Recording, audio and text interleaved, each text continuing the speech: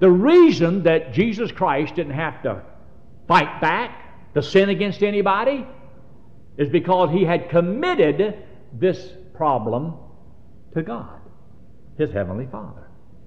Trusted that.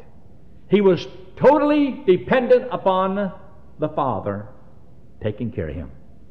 And therefore He didn't have to sin. He never yielded to any sin. And He says that He is an example. Are people going to wrong you? Yes. Even you were going to wrong you. You will lie to yourself. You will deceive yourself.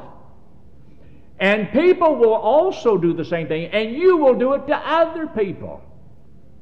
But there's evil in this world, and you have a sinful nature. Now I want you to take your Bible and look there in 1 Peter and chapter 4.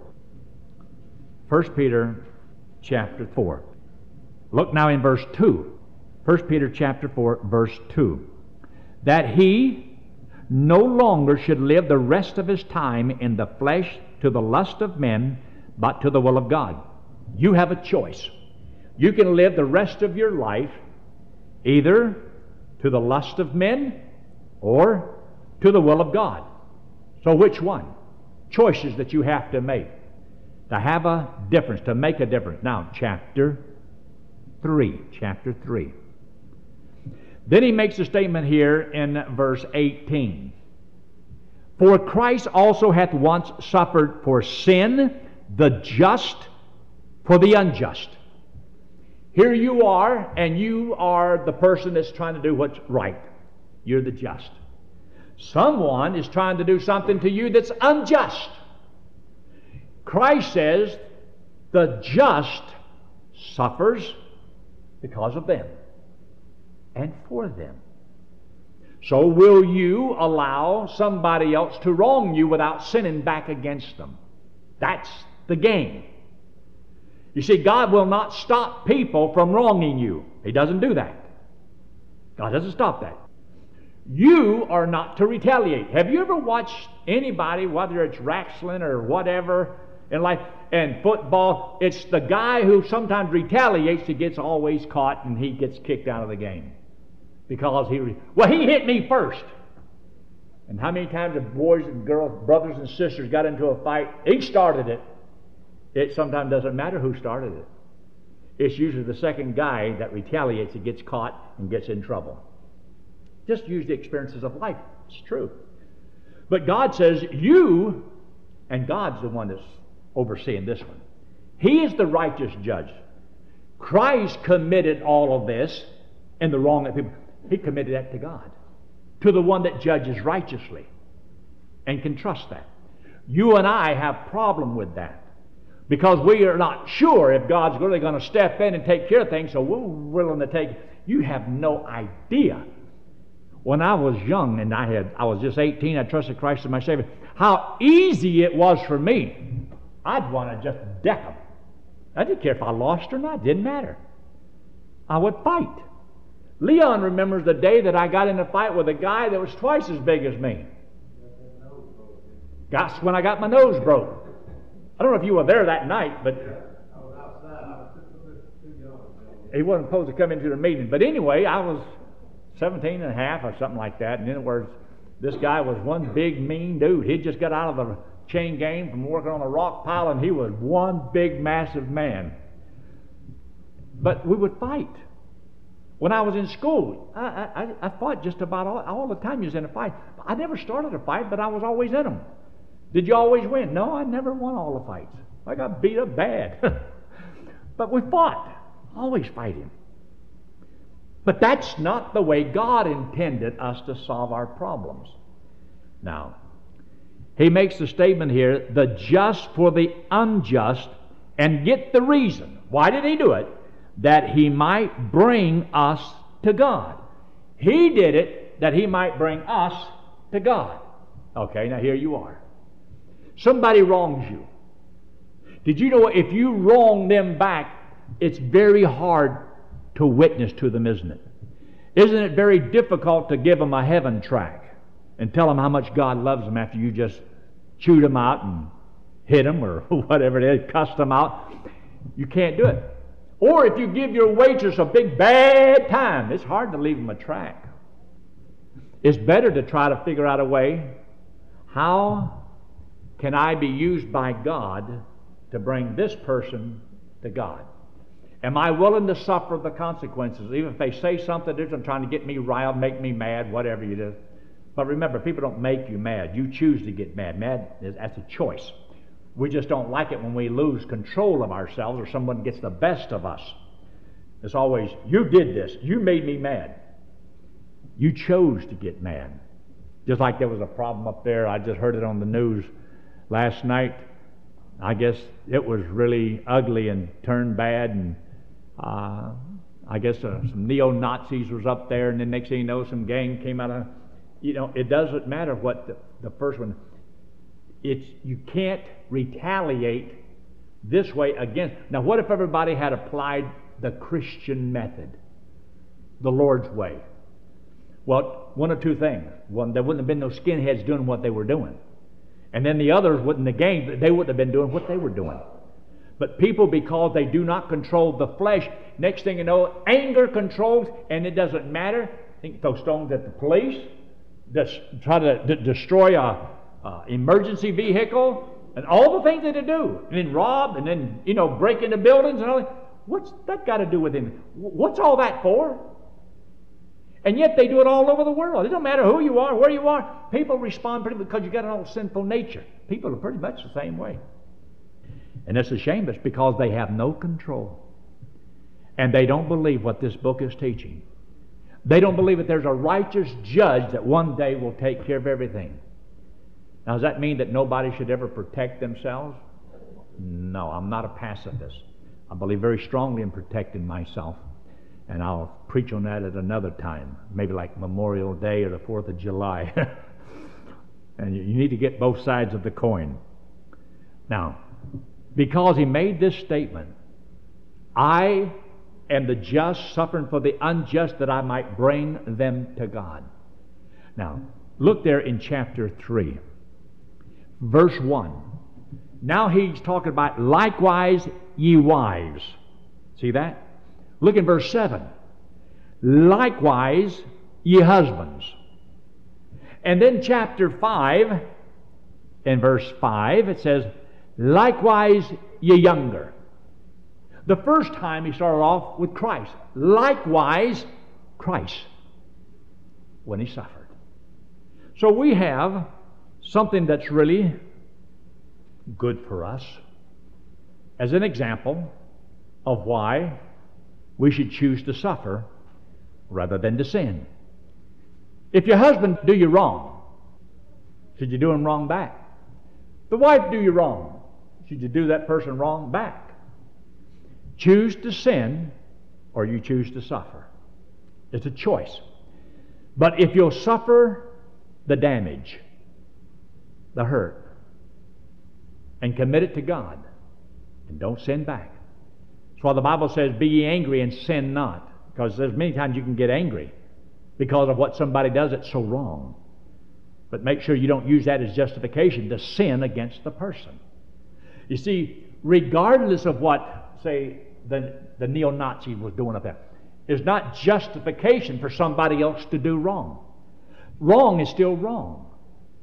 And two wrongs, they say, don't make a right. Then it doesn't. Likewise, he says, ye wives. Now get the point here. He says, ye wives, be in subjection to your own husbands. And the reason is because in the marriage situation, whether we like it or we don't like it, let me just state the facts.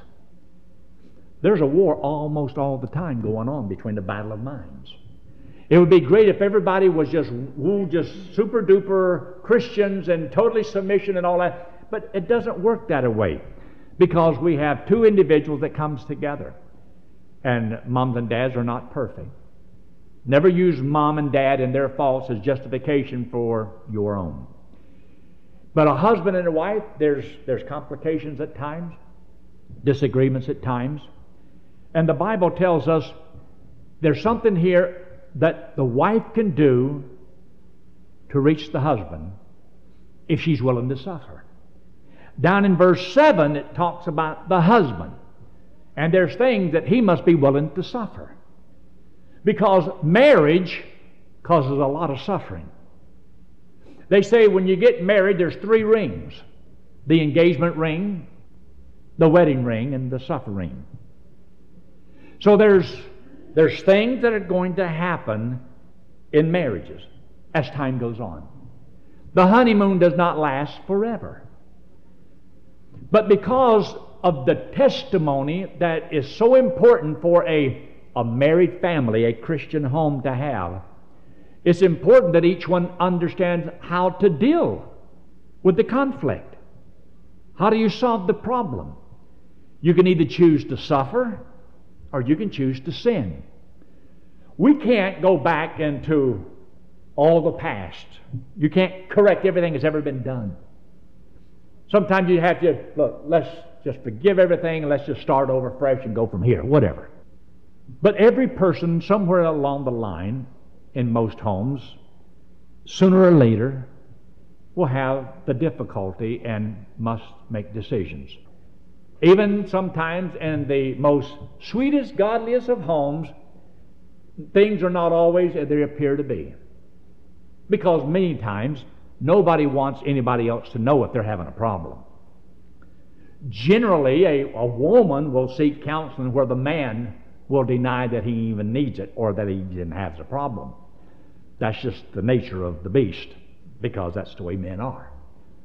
The wife wants to know directions, and the man, I'll find it sooner or later, because he don't like to give up and to give in and admit that he don't know where he is. I'm not lost, the world is. I know where I am at. Nobody else knows where they are. But notice what he says in verse 1.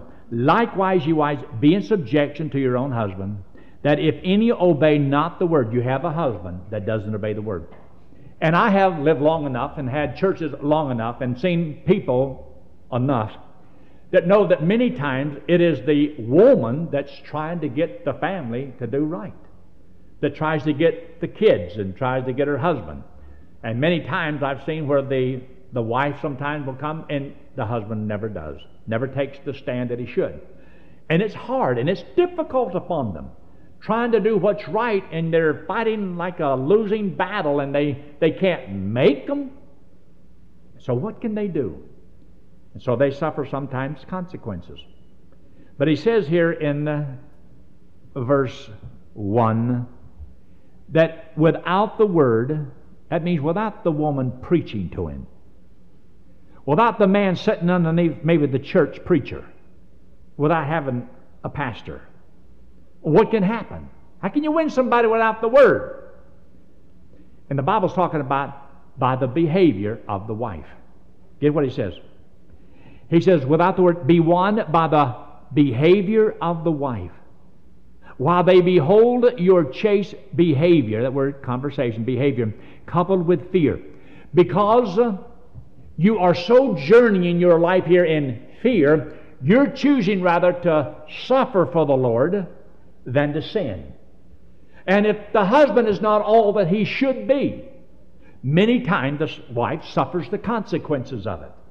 And if she has to suffer the consequences of it, God says for her to maintain a tremendous testimony for the Lord, and in doing so, she might by that convince their husband.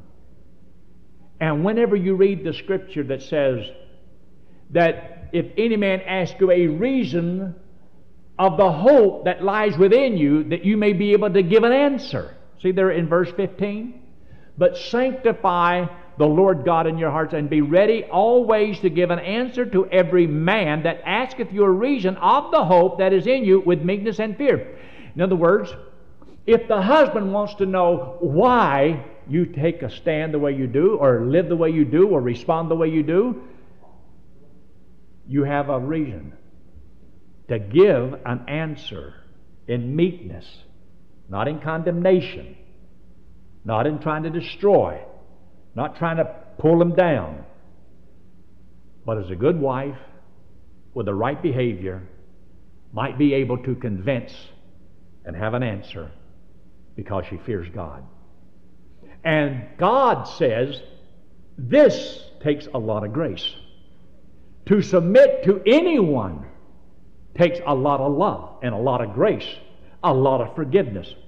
But you can choose to either suffer or sin. And many times, we don't want to suffer the consequences. But God tells us, look on down the road. There is a God that's a righteous judge. And like as Christ committed that to Him, commit your life to the Lord. We often hear that phrase, commit your life to Christ. Well, really, should a Christian commit their life to Christ? Yes. Should a husband, should a wife, should teenagers, should you commit your life to the Lord? Yes. That means committing your life to the Lord, you're able to live and let God deal with many of the situations that otherwise you would deal with. And you ain't going to handle it right. Many times we as people miss great opportunities because we quit right before victory. We face defeat because we can't believe that it'll turn out right. It'll never be the best. And so we jump the gun. It's kind of like when the Lord told Sarah, the one that was married to Abraham, you're going to have a baby. And she laughed because of that. And yet there's something about her that God says every woman should learn. Now, when this was written almost 2,000 years ago, remember, he's referring to something that was over 1,500 years before that. And I guess those were the good old days. Well, when are the good old days? Look what he says here in verse 3. He says, whose adorning, let it not be that outward appearance, outward adorning of plaiting the hair, wearing of gold, or of putting on of apparel. That is not what makes a happy home. That's not what dignifies a person of character. A character is the inward man, the inner spirit of the individual. The new man, when you trusted Christ as Savior, are you an individual of a meek and a quiet spirit? Get what he says. But in verse 4, let it be the hidden man of the heart. What kind of a man? Down in verse 5 it mentions being in subjection. That is because of the strength of the inner man. So every woman has the Holy Spirit living within her. And because you are now looked upon as the new man, that's the new birth. Be strengthened in your new birth so that you will be able to properly submit as you should. I believe that it is a shame that today that there's not more godly homes as there are. Isn't there any good, godly, Christian ladies of character that a man can choose from? And yet, believe it or not, the majority of guys that will get married will not choose a godly individual. They play the fool. And they will marry anybody. And the reason is because they will date anybody. If you will date anybody, you'll marry anybody. And because they have no high standards, anything goes. And they ruin what could have been a wonderful thing down the road, because one of the greatest things that you'll ever experience in this life is to have someone that you love to go through life with you, that knows all the ups and downs, what you've gone through, the heartaches, the miseries, and you name it, the fights and what. But you grind it out, and lo and behold, years will pass. One day you're going to get old. One day you're going to leave this world. Is God capable of guiding you and strengthening you, giving you the grace that you need? Can you suffer consequences, though it may be hard and difficult? I don't get into how much you can bear. That's between you and the Lord. You can't go back and correct things that already has been done. But I'm talking about from where you are and as you go forward. I believe that it's the will of God that whoever you have right now, that's the will of God. At this point, that is the will of God. For you to be a godly husband and the woman to be a godly wife. And for all the young people in here that are not married to have some common sense. Out of all the women in the world, can you find yourself a good, godly Christian woman that will do right, love the Lord? Because why play the fool? I do believe that just like God made Adam and He brought a woman along, but this woman was made because Adam had some ribs, and evidently he had maybe one too many. And God took one of those ribs and made him a woman. And you all know the story. Well, remember this, fellows, as you're looking around. I believe there's another rib out there that belongs to you, if you're looking for one. I believe you need to be very careful and trust the Lord to guide you to find the right rib that fits you. Do you believe that God can design the right woman for you? Yes. And can God bring you together? Yes. I believe that. But why will so many be so foolish to jump the gun, not to do right? And yet at the same time, there's such a wonderful thing to what God has done for us. But He says there's going to be times in your life that you're going to struggle, you're going to suffer, and if you don't choose to suffer, you're going to choose to sin. And the sin is going to cost you. So the Lord tells us that we need to put Him first in all these things. I have much of this that I want to continue, but we're not going to be able to do it all at this time. Look up here. This hand represents you and me. The wallet represents sin. We all have sin upon us. Y'all remember this? You haven't forgot it, have you? God, look up here now. God loves us, hates our sin. For you and I to pay for that sin is eternal separation from the Lord, a place called hell. But He loves us and wants us to go to heaven. And to go to heaven, we have to be perfect, as righteous as God. And no one's perfect. No one is righteous as God. The Bible teaches us that sin is not permitted into heaven. You have to be perfect. None of us are. To pay for sin, death and hell. And we have no way of getting rid of our sin except by death. This hand represents Jesus Christ. He's God in the flesh. He came into this world because He loves us, hates our sin because it separates us from Him. So Christ took the sin, paid for it on the cross, came back from the dead, said if we'll believe He did it for us, He would put that payment to our account, and we get to go to heaven on what Jesus Christ did for us. That's a gift. That's free. God loves us that much that He would give us as a gift eternal life. After you trusted Christ as Savior, you're God's child, you have this life to live. And whether it's today, tomorrow, you understand the trial of your faith being much more precious than of gold and silver, though it be tried with fire, that one day it will be worth more than all of the gold and the silver in the world. And you will be found receiving the praise, the honor, and the glory. Get the sequence. You suffer now, glory later. If you choose not to suffer now, you'll choose to sin now. And if you sin now, it's not rewards later, glory, praise. No, you don't get none of that. But chastening. It's a choice.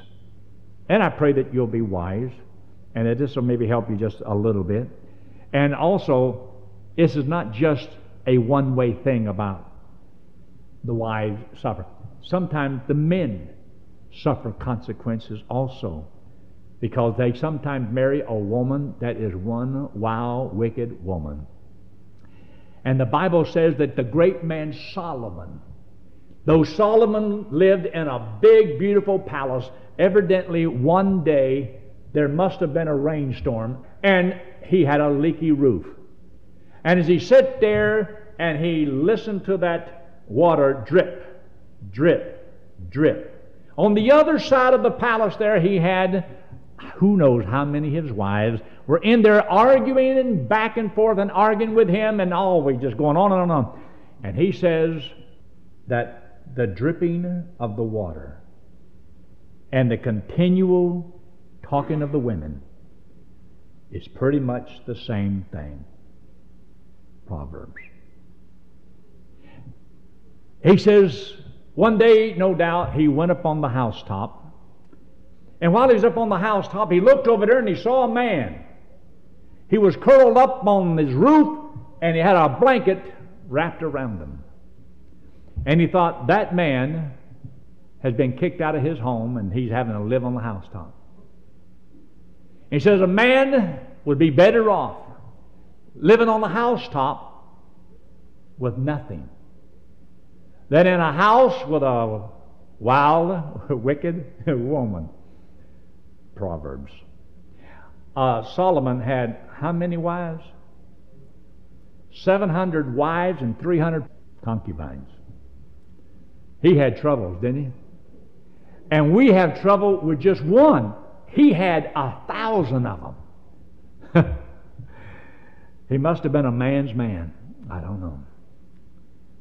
Let's pray, shall we? Our Father, we are thankful for your blessings to us. I pray, Lord, your will to be done in the lives of each person that's here. And Father, as we think about the things that you've done for us, the sacrifice you made, the just for the unjust, to bring us to God, that sometimes the suffering that we go through is the opportunities to bring that person to you. And when we get mad and irritable and bitter and mean and hateful, it makes it very difficult for us to witness or to bring that person to you. Help us, Lord, to be willing to suffer the consequences, because who wants to win an argument and lose a soul? Help us to be wise. We ask, Father, your blessings upon our church. We thank you for those that are here today. Use us for your honor and glory. In Christ's name we pray. Amen.